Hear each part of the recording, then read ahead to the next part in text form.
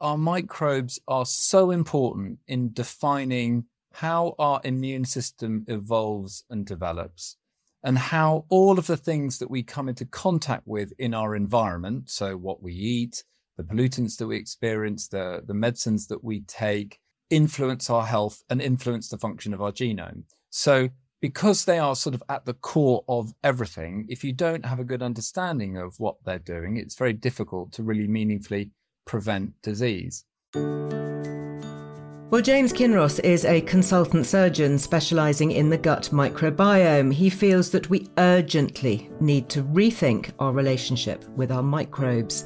I'm Liz Earle and welcome to the Liz Earle Wellbeing Show. This is the podcast that helps us all have a better second half. And my mission is to find ways for all of us to thrive in later life by investing in our health and our well-being today.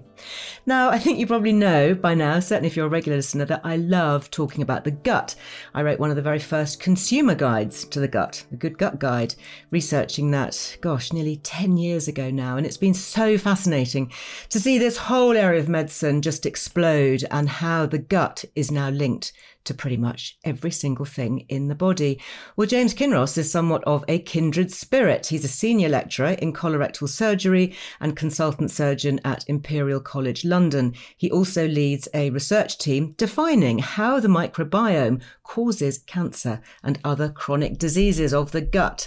Now, in his book, Dark Matter, The New Science of the Microbiome, James explains the microbiome's enormous potential for helping us live well, but also that our modern lifestyles are putting us in grave danger. Are we irrevocably destroying ourselves from the inside through our diets, the war on bugs and the industrial world?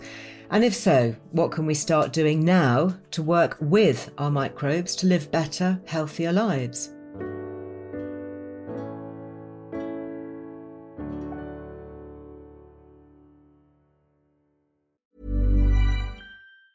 Hey, it's Ryan Reynolds, and I'm here with Keith, co-star of my upcoming film, If, only in theaters May 17th. Do you want to tell people the big news?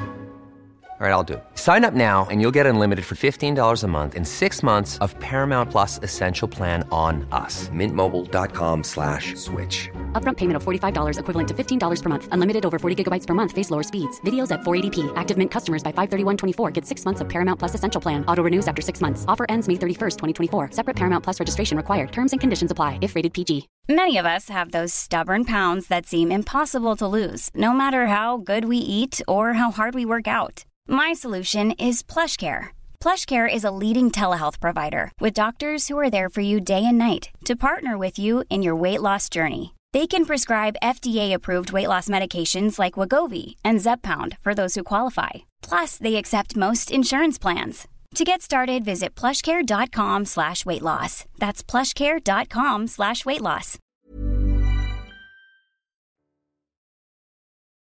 James, it's such a pleasure to get to chat with you. As I mentioned in the intro, I love the gut. And I perhaps use the term, gut microbiome in casual conversation quite a lot. But I guess we should make sure that we're all clear about what we're talking about. How do you describe what a microbiome is? So I suppose this is a good place to start, isn't it? A microbiome refers to all of the microscopic life forms that live within a niche. And it also refers to all of the things that they need to keep themselves healthy. So it doesn't just mean bacteria. When we think about microscopic life forms, particularly in the gut, I think that's what most people might think about. But it also means viruses, yeasts or parasites or any other microscopic life form that might reside within there. Right. Okay. So it's not just the good gut bacteria that we talk about, but it's that whole microcosm, like little mini universe of life really going on inside us. It's a sophisticated, it's a sort of, when you think of any kind of diverse ecosystem, it's pretty much the same. So if you think of a rainforest or you think about a barrier reef, for example, it's got an interconnected series of life forms that all codepend on each other to keep the bigger health system operating, right? And it's the same with us, and it's the same within us, and it's the same on us. So today we're probably, I suspect, going to have a gut-centered conversation. But of course, when we talk about the microbiome, what we're really talking about is not just the gut. We're talking about the skin, the lungs. We're talking about our urogenital tracts. We're talking about the kind of other networks that we have that are all communicating constantly with our gut microbiomes. Yeah.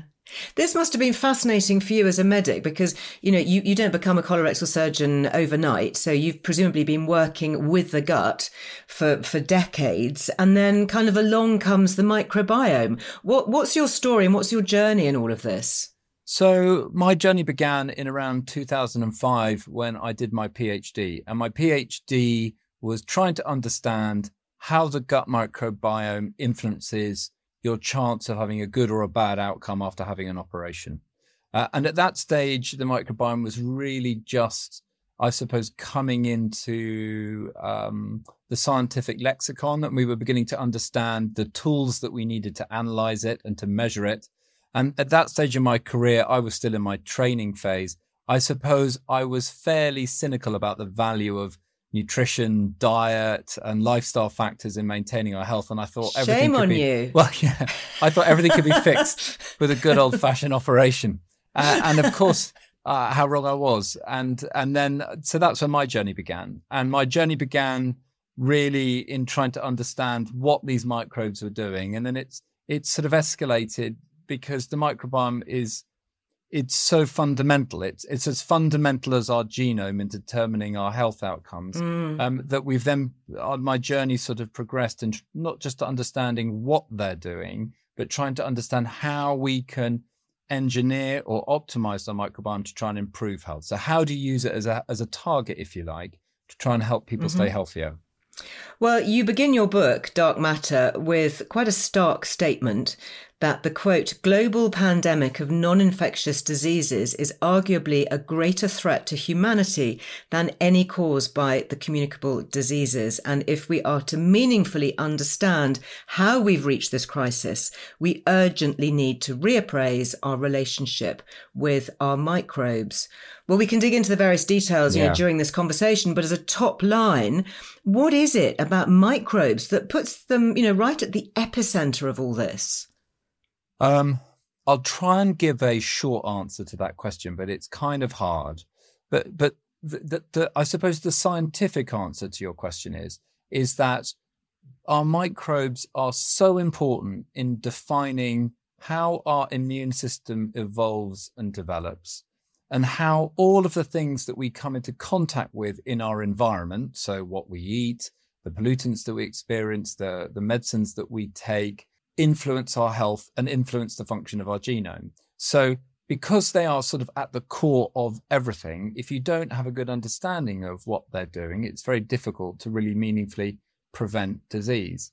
And what I meant in that opening statement is that if you look at what's happened over the last 200 years in terms of human health, the change has been very, very profound. And in the 1900s, in the early 1900s, the thing that was most likely to kill you was pneumonia.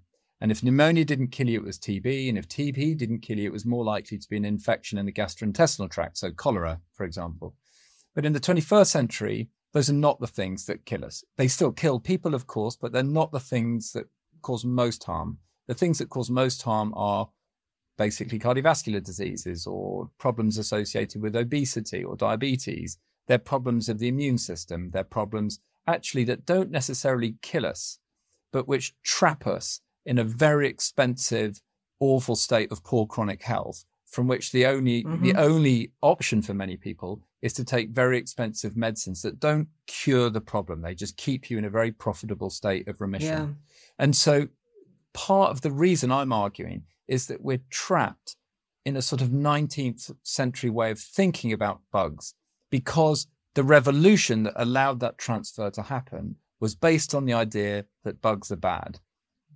All of these transformative ideas, which have been very, very important, of course, and they've saved a lot of lives, inevitably had an unintended consequence, which is that we veered too far away from killing everything, killing all known germs dead, into actually not being able to potentiate and to grow out the really important bugs that we need to maintain our health, what we will call your symbionts, right? Or your mutualistic microbes that are really important for your development and for your wellness. So that's really what I'm saying. And I do genuinely believe, by the way, that we are at a crisis point, because what we're starting to see now is a declining fertility rate. You're starting to see an aging population suffering with really an unsustainable burden of chronic disease. And we don't have any meaningful solutions to it other than to keep the cycle going, which is just to keep giving more drugs. And so there's got to be a different strategy, I think. Well, we will talk about that. And I really do want to drill into this question of sort of good bugs versus bad bugs and kind of getting that balance right. Yeah. Going back to the very beginning, though, to what extent is our gut microbiome set, if you like, from birth?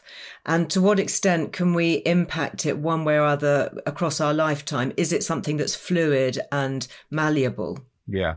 So I think you asked me an important question at the beginning, which is what is a microbiome? And I would argue that a microbiome has a couple of other important components to it for its definition. The first is that it has an evolutionary relationship with its host. So that by that, what I mean is, of course, microbes were here before us, before humans, but they're evolving with us over the course of our lifetimes. And what it means is that those beneficial functions that they have are deeply ingrained, they're deeply embedded. And the second component is time. These things do evolve with us. And that's important because actually in our adulthood, the microbiome is relatively stable in terms of who is there. But in very early life and in late life, actually, it's a bit more dynamic. And those are the moments when it's either vulnerable or you can do something about it to improve the health of the person to whom it belongs. So to answer your question, as near as we think that when you're born pretty much sterile. So that means you're born without any microbes within you, and you haven't had any microbes on you until the moment you pass through your mother's birth canal. And then, of course, a sort of great colonization begins. And that's driven by lots of important events such as breastfeeding or, coming into contact with your siblings or then finally weaning onto solid foods. Mm-hmm. And by the age of about 5, your microbiome has the construct of an adult, which means that all of the key players are there and they've got all of their key functions set. And then after that, they're pretty much set in stone until you hit your 70s. Now, the way I think about it is that really that relationship is, although it's fixed at quite a big level, at sort of structural level, at a functional level, by which I mean, like, what are they doing? Actually, it's changing on a day-to-day basis. So these microbes are sort of fluctuating with your daily existence and with the daily rhythm and flow of your life. And with that might be with your sleep cycle. It might be with your menstrual cycle. If you're a woman, it might be with your exercise regimen. It might be with your travel cycle. They are constantly adapting with you hour by hour to support you in whatever it is that you're doing. And what we also think is that probably the microbiome has a key role in determining your health before you're born. Wow. So the maternal microbiome, is very important in determining the development and growth of the baby in utero. And it's able to sort of signal to the baby through a process of small molecules that are able to cross the placenta. And we call this, I call this orchestral signaling. So you can think of it like a big old orchestra, and it's got lots of different parts in the orchestra, and it's playing this sort of symphony of music. And at certain points in the development, it will need bits of the orchestra to be loud, and at other points, it'll need it to be quiet. And that orchestra sings a song that ebbs and it flows as you're developing. And of course, what I'm arguing is that the nature of that song is being eroded. The tune that it's playing is changing. And that's having generational effects on us, yes, which we can see, at an evolutionary scale. That's extraordinary. I have never heard anybody talk about the microbiome pre-birth. And what you're saying obviously makes perfect sense. And this flow through the placenta into the growing child, presumably a pregnant woman then should be loading up on beneficial bacteria, having a diverse colony in her microbiome, keeping stress levels low, reducing cortisol spikes that could influence, are these all things that can then actually influence a new person's and a new baby's microbiome when they're born? Well, I think if you speak to any obstetrician or any midwife, that they will know lots about how to improve both the health of the mother and the health of the neonate through nutrition, through making sure that, new mums aren't developing gestational diabetes, for example, or by making sure that maternal health has improved. And we know from really good studies that mums experiencing inflammation during pregnancy, either caused usually by an infection, for example, can have important impact on the health of the baby, the developing baby. And we also know very obviously that pathogens during pregnancy can be really problematic. But what we don't think about really is improving the health of mutualistic bugs during pregnancy. And these are important for both the mum and for the baby. Now, doing all of the things that you've just described will help the developing gut microbiome and will help the maternal microbiome. And I suppose microbiome science is explaining to us how. So how having optimized diet when you're pregnant is just so important. And perhaps it's allowing us to develop slightly new ways to rethink it and to develop personalized ways for making sure that we optimize health. Now, let's talk about the good bugs and the bad bugs. Okay. Is it as clear cut as that? Or is there a kind of a greater nuance that we need to understand? I wish. Nothing yeah, simple. You're a good guy, you're a bad guy, and that's it. Yeah, so I think we need to do away with this idea of good and bad bugs. That's not what happens. Mm-hmm. And that sort of marketing speak that's come from probiotic manufacturers Right. who are trying to simplify what is simplify what is a complex concept. The way I think about it is this, is that there are pathogens. So these are bugs that are going to do you harm no matter, what, right? So SARS-CoV-2, the virus that caused COVID-19, that was a pathogen. And if you got it, it was bad news, right? But there are also microbes that we have which are really very obviously mutualistic. So they're very beneficial and we know that they have an evolutionary basis and that we know that we need to keep them in check. And then there are sort of bugs that sit in between, what we might call amensalists. So these are bugs that if under the right circumstances, they're stressed enough or they are unhappy enough, they're going to cause the host harm without necessarily any real benefit to themselves. So I think about commensalists and pathogens, and commensalists can be, good or bad for us depending on how much stress we put them under. Right. If I don't feed you properly, Mm-hmm. and I don't let you drink enough, water, you will become very grumpy and very cross and very upset, right? Yeah. And bugs are just the same, right? Right. If they're just the same, right? So they are just trying to deal with an increasingly competitive and challenging environment, and their response is a response to stress. So it's not good and bad. It's just the stress that we put our commensalists under. And pathogens will always be pathogens and we need to eradicate them. Mm-hmm. But we also need to support our symbionts so that they can support us. I guess it's like having a bunch of fair weather friends. When the going is good, they're all around you and happy to hang out. But, the minute the proverbial hits the fan, it's like, okay, we're going to change tack and join a different club maybe. So, exactly right. You've got to treat them right. Yeah, treat them right and they'll stay with you and they'll look after you. When we talk about the bad guys, the pathogens there, to what extent should we be afraid of bugs and germs? I mean, you mentioned COVID there. I think the panic that set in and everybody, scrubbing and bleaching and masking and, all of this, not wanting to, go anywhere near anybody or, despite it kind of being an aerosolized virus. Yeah. Everybody got very fearful and there's still a legacy of that. And yet I remember talking to a doctor who was working with the Sepsis Trust, seeing record cases of often, unfortunately, fatal sepsis and the breeding of superbugs because things are too clean. And he said to me, Liz, do not use a hand sanitizer. Seriously, it's one of the worst things that we could do. Simply wash your hands with soap and water. And he was a leading consultant in a major NHS hospital, working on the front line. Yeah. Are we getting too clean? What's the fear factor when it comes to bugs and germs in reality? Yeah. So I think there's 2 or 3 themes in that very important question. So I suppose my one take home is that bugs are not the enemy. If you look at all of the different types of varieties of strains of just bacteria, for example, on the planet Earth, there are probably millions, and probably less than 1,500 cause human harm. And probably less than 400 are really transmissible, and a very small number will cause the sort of global pandemic, once in a generation catastrophe that we experience with COVID. Now, sepsis does kill people, and on a professional level, sepsis is my nemesis. Sepsis as a surgeon is the one thing I fear most. Right. So, of course, pathogens cause harm, and of course, we absolutely need to ensure that we eradicate them.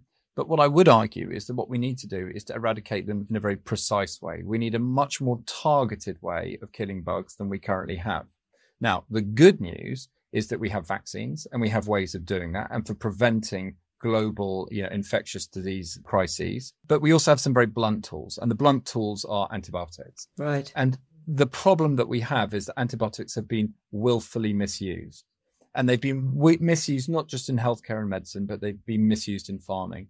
And that's brought with it a catastrophe of our own making, which is antimicrobial resistance.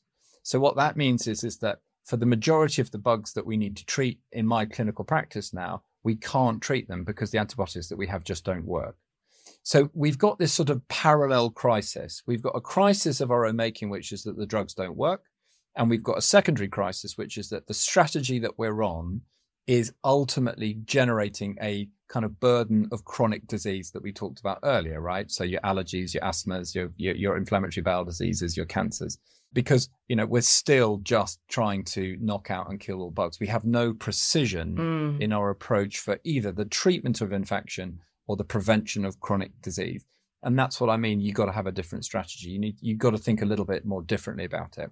What we also know, by the way, is that those people who had less diverse microbiomes with COVID were much more likely to get more severe COVID and to get more sick. And we know that in a number of other diseases. We know that vaccines work differently in patients who've got diverse microbiomes. Yeah. And we know that, having a diverse ecosystem within is part of your natural defense. Mm-hmm.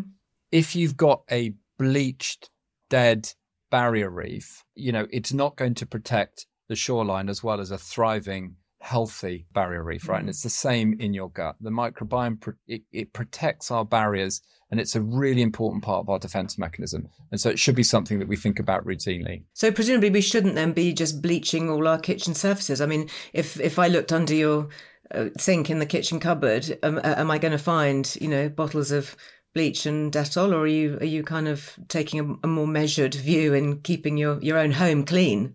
No, so if you came to my home, I'm very pleased to tell you it will be clean. And, I don't doubt that. I was just wondering what you were using to clean it with. No, listen, I use the same things as everybody else. So to try and unpick a little bit of what you're asking, there was a sort of theory that came to sort of popular, I suppose, fruition in the kind of 90s, and it was called the oral gut hygiene hypothesis, which stated that there was an uptick in our risk of allergies and immune-mediated diseases because we were doing what you've described, which is that we're staying too clean. And we're not basically rolling our kids in the dirt. Mm-hmm. And that's the reason why we're in that problem. So I think that theory has largely been kind of, we've moved on from that theory. And the subtle evolution in the theory is actually what's important is the disappearing microbiome. It's this idea of Martin Blaser, who's a professor in New York, that actually we're just losing all of those key microbes at critical moments in our lives. And it's because of that you don't have a healthy immune system that develops with you as you grow. Right. And the things that are driving that aren't just necessarily the use of bleach in your household product. It's a sort of obsession towards, the word is abiosis, like an obsession about living without any bacteria anywhere all of the time, that bugs are absolutely the enemy in all aspects of our life. And that actually, the widespread misuse of antibiotics is a good thing because all bugs are bad. Right. And of course, that's just not how biology works. And then presumably exposing children, you talk about the different stages and the ages of the microbiome, which is fascinating. The key times being, young people, children, infants, and then older people. These are the sort of two opportunities, I think, from what you're saying, that we get the most opportunity to make a difference. Presumably when we're young, exposing kids to different, letting them catch coughs and colds and develop a stronger immunity through that, an immune system. I remember going to like chickenpox parties and all of that with my kids, deliberately to get them to catch these things because their immune system was strong and they would be able to fight it off quite quickly, and then they would develop immunity and be all the healthier for it. So you're completely right. But again, in the way that you phrase that, what you're talking about is pathogens. You're talking about exposure to pathogens that your immune system can develop a resistance to, right? Can develop a memory for. What I'm saying is that same thing exists, but for symbionts. Right. That you've got to share those mutualistic microbes. And the way that you do that is very, very important. And if you don't do it right, the consequences can be quite dramatic. So the best evidence for that comes from antibiotic studies that have followed children longitudinally in their very early life, and also from epidemiological studies. And we absolutely know that children who have large doses of antibiotics in their childhood, and different antibiotics have different effects, but they're more at risk of obesity, they're more at risk of type 2 diabetes, they're more at risk of asthma, they're more at risk of allergy, they're more at risk of inflammatory bowel disease, and a whole bunch of other chronic diseases because of it. But they're also at higher risk, we think, of neurodevelopmental problems. And that's where it gets much, much more controversial. That's fascinating. I definitely want to pick up on that gut-brain axis and mental health issues. Just give us a glimmer of hope here. I know there'll be a lot of people listening who've had obviously periods of lots of heavy antibiotic use, or perhaps haven't looked up after their gut and are already experiencing a lot of digestive issues. Can we make a difference? Can we, and if we can, what are the steps that you think are the most profound? The good news is you can 100% make a difference. Phew. We know that.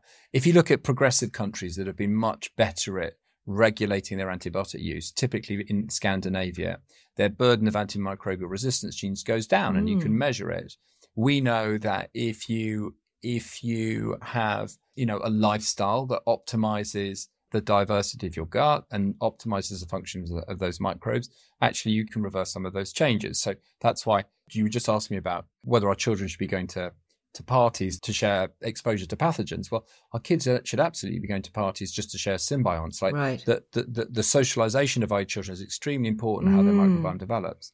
So there are lots of little steps that you can take to change this. And I would also just say a really important message for your listeners is, if you're sick with a pathogen that is a bacteria and your doctor says you need to take an antibiotic, take it, because without it, you're going to come to harm and you're going to be seriously unwell. But if you're taking an antibiotic because you're sick, think carefully about the foods that you eat and take a probiotic and take a prebiotic and do the things that you can that are simple, that improve the resilience of your gut in the face of that antibiotic, and then don't worry about it. What I'm talking about is predominantly actually antibiotics in farming use. So, for example, 80% of the world's antibiotics are actually used in farming. They're actually used in allowing us to sustainably feed 8 billion people, right? And they're not used in healthcare.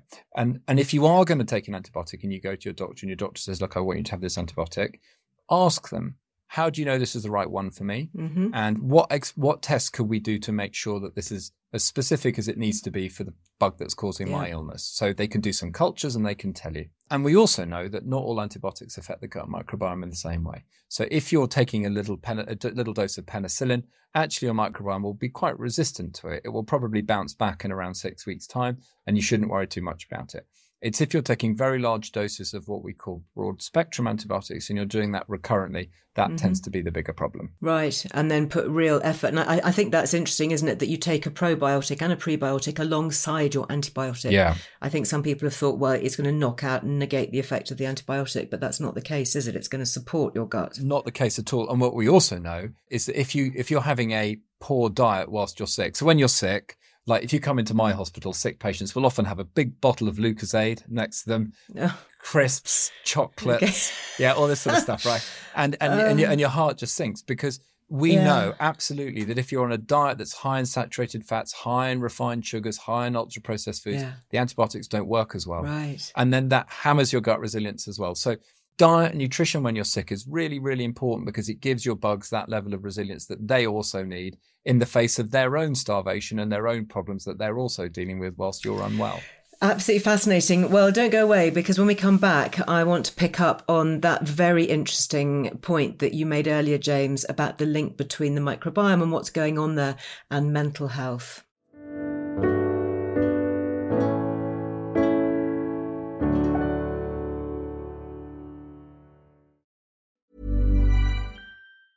Many of us have those stubborn pounds that seem impossible to lose, no matter how good we eat or how hard we work out. My solution is PlushCare. PlushCare is a leading telehealth provider with doctors who are there for you day and night to partner with you in your weight loss journey. They can prescribe FDA-approved weight loss medications like Wegovy and Zepbound for those who qualify. Plus, they accept most insurance plans. To get started, visit plushcare.com/weightloss. That's plushcare.com/weightloss. There's never been a faster or easier way to start your weight loss journey than with PlushCare. PlushCare accepts most insurance plans and gives you online access to board-certified physicians who can prescribe FDA-approved weight loss medications like Wegovy and Zepbound for those who qualify. Take charge of your health and speak with a board-certified physician about a weight loss plan that's right for you. Get started today at plushcare.com/weight-loss. That's plushcare.com/weight-loss. plushcare.com/weight-loss. Quality sleep is essential. That's why the Sleep Number Smart Bed is designed for your ever-evolving sleep needs. Need a bed that's firmer or softer on either side? Helps you sleep at a comfortable temperature? Sleep Number Smart Beds let you individualize your comfort, so you sleep better together. J.D. Power ranks Sleep Number number 1 in customer satisfaction with mattresses purchased in-store. And now, save 50% on the Sleep Number Limited Edition Smart Bed for a limited time. For J.D. Power 2023 award information, visit jdpower.com/awards. Only at a Sleep Number store or sleepnumber.com. One size fits all seemed like a good idea for clothes. Nice dress. It's a t-shirt. Until you tried it on. Same goes for your healthcare. That's why United Healthcare offers a variety of flexible, budget-friendly coverage for medical, vision, dental, and more. So whether you're between jobs, coming off a parent's plan, or even missed open enrollment, you can find the plan that fits you best. Find out more about United Healthcare coverage at uh1.com. That's uh1.com.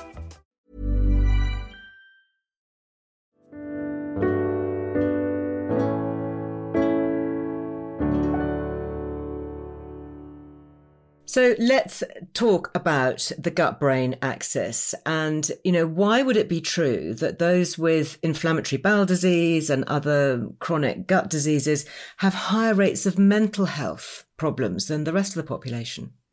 Well, that's a very interesting question. One, I think it's fair to say that we're still trying to answer. I mean, I think if any of your listeners suffer from any of these conditions, they'll tell you that they're not very nice. And simply having these conditions inflicts a degree of, psychological trauma that quite often explains why someone might feel depressed or anxious or have mental health problems. But at the same time, there is a sort of debate that the same processes that drive the causation of these diseases also influence the development of the brain and how the brain functions. And therefore, the question is being asked, is there a common mechanism that explains these two things? And are they causally related? And what we think of one argument, or at least one hypothesis, is that if a microbiome is really important in educating your immune system, for example, and if we know that neuroinflammation, so inflammation of the nervous system, if you like, is really important in the causation of these mental health problems, as well as this kind of immune program being important for the development of a healthy gut, is therefore the microbiome perhaps the source of all of these problems? And is it that this microbiome is being perhaps interrupted in core moments of its development in early life? And does that explain why we're seeing this burden of these kind of parallel diseases? Wow. And I think they're related, is what I think. And are your fellow psychiatrists yes. agreeing with you on this? I think it's a really contentious topic. Yeah. And I think the greatest contention is for neurodevelopmental problems like autism spectrum condition and conditions where, there's been a lot of anxiety around having discussions about causation. And that's for a number of reasons. First of all, it's because for many people who are neurodiverse, it's not a disease, it's a superpower, right? It's something that they, that actually is part of their personality. They don't want it to be seen as a negative or an issue, or exactly an illness. Right. No. Exactly right. And the second is there's quite a strong camp that believes that these are actually inherited and familial and genetically driven. But what we absolutely know for sure is that kids who've got autism or who sit on that spectrum somewhere don't have the same guts as neurotypical children. They are different, and they are really different at a microbial level, definitely, but also at a functional level. And many children will describe a gut dysfunction as part of their presentation around the age of 5 or 6. And what we know is that their microbiomes are also very different functionally, so they produce different amounts of neurotransmitters. And what's interesting is that you can take feces from a kid who's got autism and you can put it into an animal model, so a mouse that's susceptible to autism, and it will trigger those symptoms in the animal. And then you can put the feces from a neurotypical child into the same animal and they go away again, they get better. Wow. But what's most interesting is that this window to do that is finite. If you do that after these animals have been weaned, it's not possible. Those changes then, they become very fixed. And we see similar. We have the grass sort of green shoots of evidence in human data from fecal transplant trials in kids with autism that actually you can change some of these behaviors, not all of them, but some of them. And that there may even be individual strains, so particular types of probiotics, which are now increasingly being referred to as psychobiotics, might also have an important function in determining how the brain works. So it's an exciting area of development. But Isn't again, it? We're pretty early. And I'm obviously not going to hold you to this as being an exact science, but what sort of age are we talking about up until you say that window, there is a window of opportunity? Yeah. I mean, are we talking infancy or like up until early teens? What's the gap? One school of thought is, I think I would probably answer this question in one of two ways. So one school of thought is it's up until the age that the microbiome is kind of set into its adult construct, right? So, but also up until the age when the brain has kind of finished its development. So about the age of 3 to 5, it's going to be a bit variable. But the bigger question here is, well, okay, if you understand the mechanism, can you engineer it in some way? Can you make it susceptible? Is there something that you can do to go in and to change it? And I think that's a more interesting question. And that's why you're seeing such interest in fecal transplantation. If you make a wholesale change in the ecology of someone's gut, does that meaningfully change their risk of or their experience of a condition? That definitely is a more interesting question. But I think it's still too early to really give an answer to that. So in theory, we could be looking at a future where cases of severe mental health illness could be fixed with a fecal transplant and a few probiotic supplements. I like the idea of that. I mean, I think we have to be pragmatic though, which is to say that, of course, many people experiencing these conditions have very significant other causes that are going to be important, right? Now, those might be anything from traumatic events that have happened that've got really nothing to do with the microbiome, or, complex social situations, drugs, addiction, these sorts of things may or may not be connected to the microbiome. And of course, it's very important to remember those and to understand that these sorts of conditions always require a holistic approach. Sure. So the way I would phrase it is that for me, neuroinflammation is the mechanism, right? And the microbiome is important because it pulls the strings on neuroinflammation. And therefore the microbiome is like the missing gear in the engine that explains it.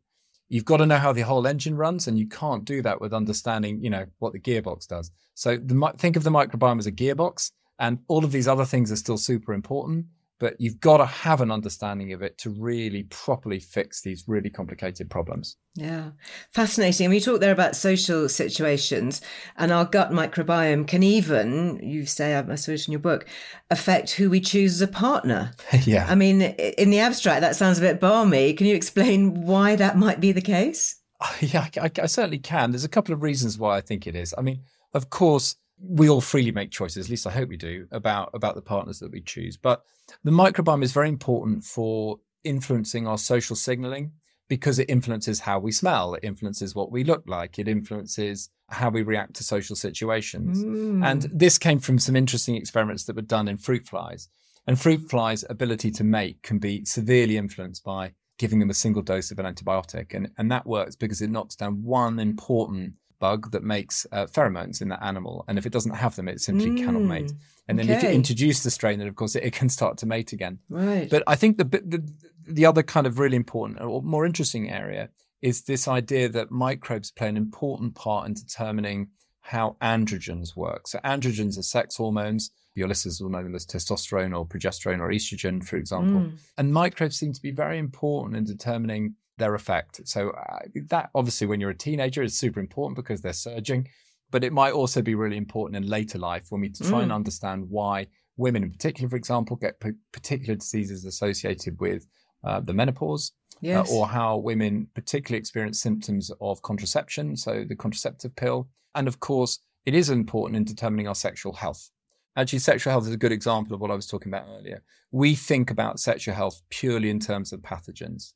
We think about sexually transmitted diseases, and of course, they're a really big and important healthcare problem, but we don't think about the sexual microbiome, and it's important in maintaining our sexual health and how important it is to have a diverse sexual microbiome as a kind of basic measure of health and what we might need to do to support it.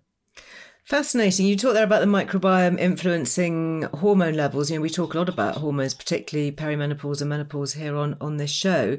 What's the connection then, in your view, between certain symptoms of the menopause? And I'm thinking like, vaginal issues, UTIs, bacterial vaginosis, and what's going on in the vaginal microbiome that's being upset at around times of hormonal change in the microbiome? So I think you have to, again, think quite holistically about the role that microbes might have in determining how hormones work. So what we know is that microbes affect the availability and the functions of those hormones because they break them down, if you like, and control how much is circulating around the system. But you also need to think that, as I mentioned at the top of this conversation, you've got lots of different niches of microbes all around your body which all communicate. And the vaginal microbiome is incredibly important. So what we know is that in young women, a microbiome in the vagina, which is lactobacilli dominant, is a biomarker of health, and it prevents it, if you like, it protects you against sexually transmitted infections, but it also is very important in determining your risk of infertility. And your vaginal microbiome changes as you age.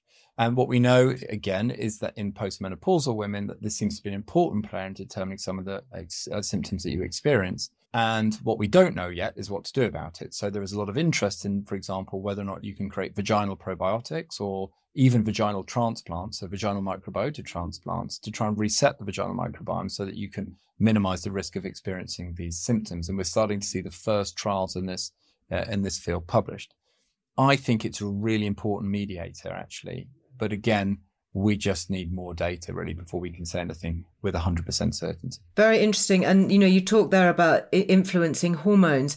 Would it be the case then that the microbiome can play a role in determining the effectiveness of HRT? Do we need our good gut bugs to get the most out of, transdermal estrogen? So my feeling is that it is important that it does have a big impact on determining how HRT works, but also your risk of having complications or side effects from HRT. But what I would say, and I would caveat that by saying, is that we don't have really good trial data yet to support that. So this is a really emerging area of science. But to me, it's entirely intuitive and it would make completely logical sense. Yeah. And presumably for guys too, going through a phase in midlife, perhaps when their testosterone levels are dipping, is this something that could be supported, by having a glass of caffeine in the morning?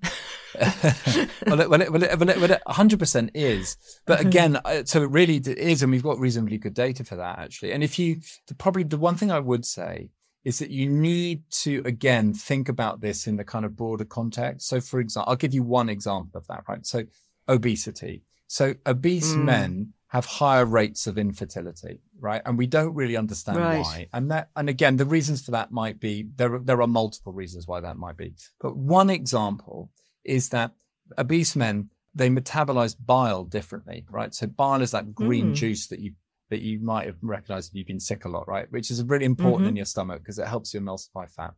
And bugs are very, very important in determining how bile acids work. And obese males don't have the same bugs as lean males, and they metabolize bile differently. Bile is really important for absorbing vitamin A and for the production of vitamin A, which is really important for making semen.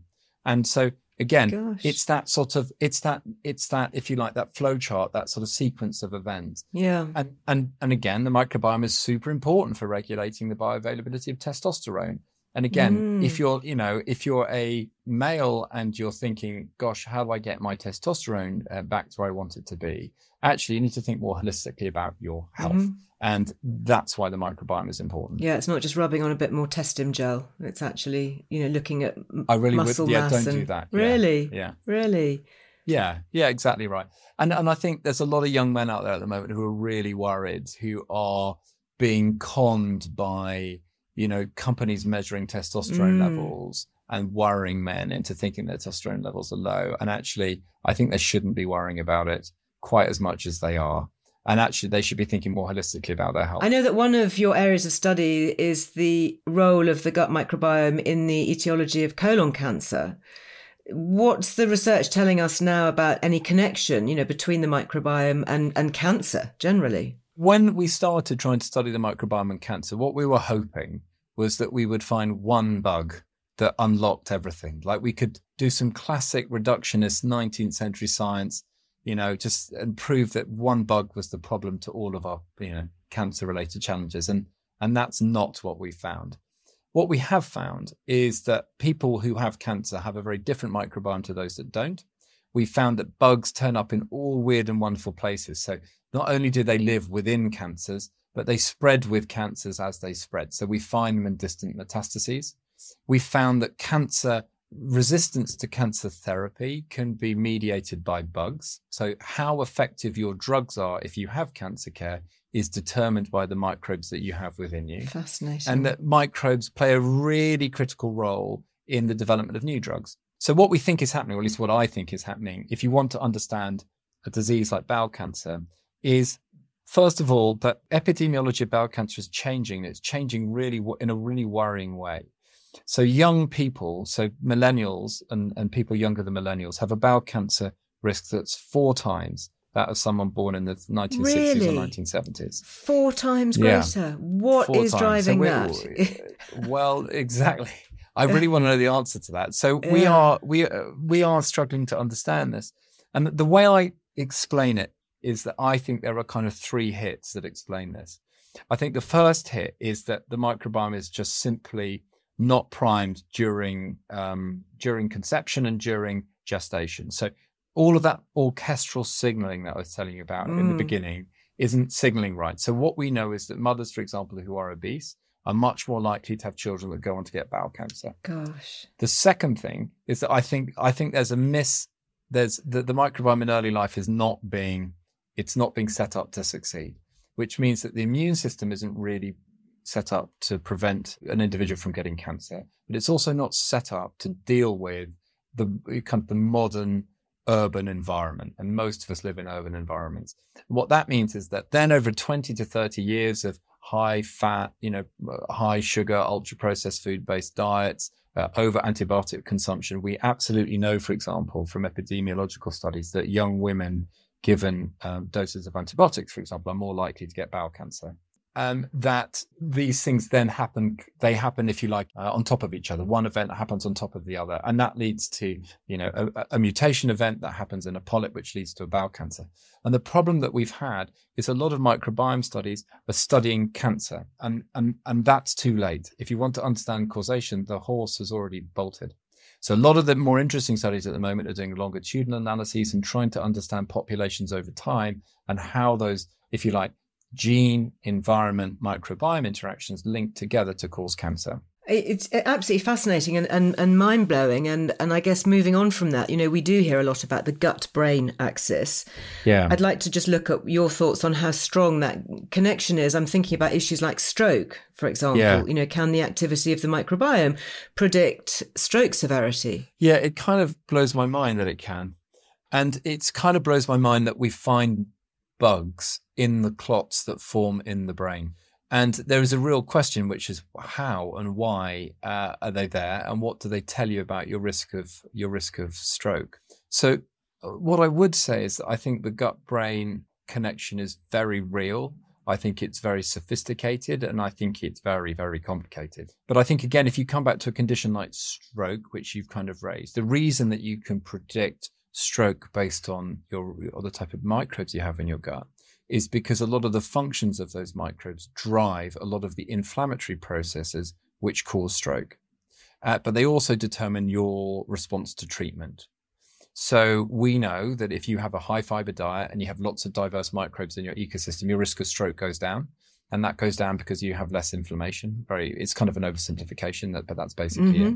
And we also know that if you do have a stroke and you have a high fiber diet, the medicines that we give you are much more likely to work. So we can measure specific discrete functions of those microbes in people that have had strokes, and we can work out how likely they are to survive the stroke. And we can also make predictions about how severe that stroke will be.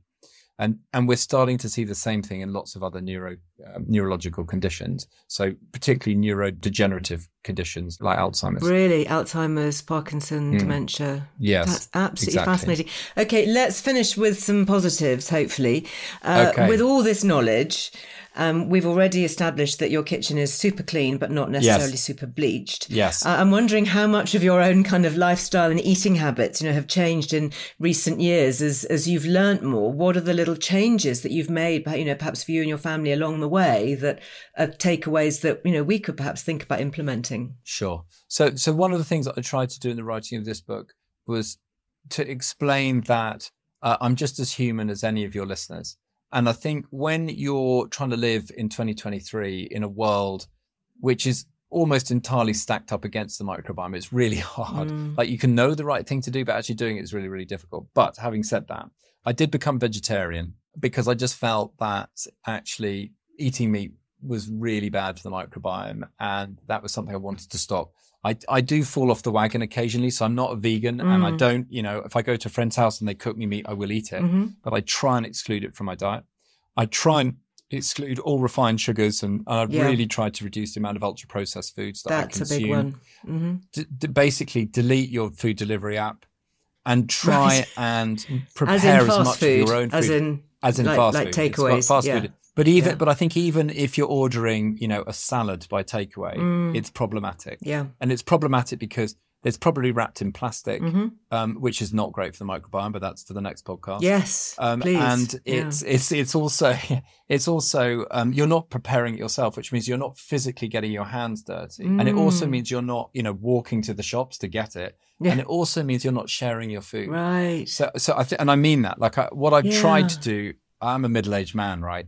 So I'm trying to reconnect with my friends to be more social. I'm trying to de-digitize my life and to try to prioritize a physical connectivity because I think that's a very important way of shaping the diversity of our microbes. You can also get a pet. I've got lots of pets. I have a daughter that's pet obsessed. Really? So we've got 2 guinea pigs, a hamster, a cat and a dog. They're very good ways of making a diverse microbiome. And bring your plants into your house and try and really properly connect with nature. Like all my kids are vaccinated and most of my kids, most doctors will say this, but being the child of a doctor is usually a bad prognostic indicator because they have to be so sick for me to get right. So they, but we're quite clear, like they've got to really be on death's door before they get an antibiotic. Yeah. We do try and just be mindful, but I think the way, perhaps this is the best way of summarizing it. The way I think of this is that we're experiencing an internal climate crisis. Most people understand, what that means externally for the planet. They know that the planet's getting too hot, and they also know that the solutions to those problems require cultural and social and behavioral change, right, at a large level. So that might mean you can do a bit of recycling, but actually, we also need effective healthcare policy, and that means that where you shop and how you buy your foods and the consumer choices that you make are very powerful. So you should be asking, where is your meat coming from? What antibiotics we use in its preparation and where and when, right? And I think we need to think more like that when it comes to our health. We are experiencing an internal climate crisis and we should be lobbying and demanding more from our regulators and our policymakers. And my last thing is that I believe that the maternal microbiome should be a basic human right, because I believe that if you don't set that up properly, that the kids are set on a pathway to disadvantage from which they may never be able to escape. And it's the basis of absolutely everything. So again, I think if you start to rethink the value of the microbiome by prioritizing it in that way, then you're able to have a different kind of conversation. James, absolutely brilliant. You've taken a subject that I thought I knew a bit about onto a whole other level and very thought-provoking. And it's really great to keep this conversation going. And yes, please come back and let's talk about plastics. That would be great, especially the impact on our gut health. It would be my pleasure. Thank you so much for being with us today. Thank you for having me. It's been a treat. Well, what a fascinating and detailed look at what is really going on inside and outside our bodies. James, again, thank you so much for your time. And I think this is a conversation that is going to run and run, isn't it? As we just pull out even more detail. Who knew that even before we're born, we're making these really important changes and developments to our microbiome.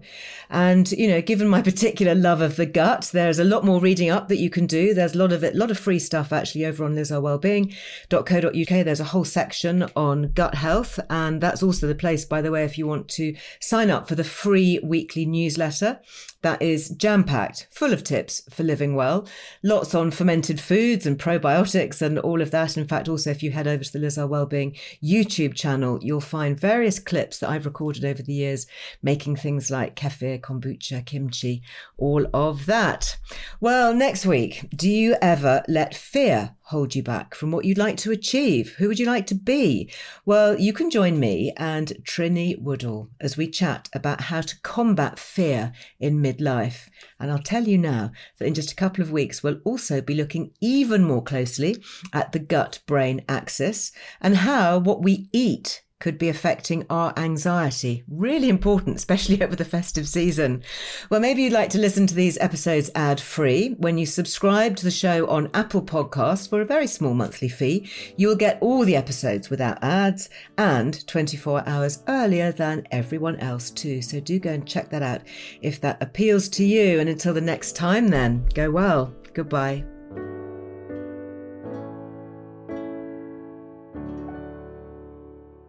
The Liz Earle Wellbeing Show is presented by me, Liz Earle, and is produced by Anushka Tate for Fresh Air Production, with additional production support from Ellie Smith. Hi, I'm Daniel, founder of Pretty Litter. Did you know cats tend to hide symptoms of sickness and pain? I learned this the hard way after losing my cat, Gingy. So I created Pretty Litter, a health monitoring litter that helps detect early signs of illness by changing colors, saving you money and potentially your cat's life. Pretty Litter is veterinarian developed, and it's the easiest way to keep tabs on your fur baby's health right at home. Go to prettylitter.com and use code ACAST for 20% off your first order and a free cat toy. Terms and conditions apply. See site for details. Imagine the softest sheets you've ever felt. Now imagine them getting even softer over time. That's what you'll feel with Boll & Branch's organic cotton sheets. In a recent customer survey, 96% replied that Boll & Branch sheets get softer with every wash. Start getting your best night's sleep in these sheets that get softer and softer for years to come. Try their sheets with a 30-night guarantee. Plus, get 15% off your first order at bollandbranch.com. Code BUTTERY. Exclusions apply. See site for details. Even when we're on a budget, we still deserve nice things. Quince is a place to scoop up stunning high-end goods for 50 to 80% less than similar brands. They have buttery soft cashmere sweaters starting at $50, luxurious Italian leather bags, and so much more. Plus, Quince only works with factories that use safe, ethical, and responsible manufacturing. Get the high-end goods you'll love without the high price tag with Quince. Go to quince.com/style for free shipping and 365-day returns.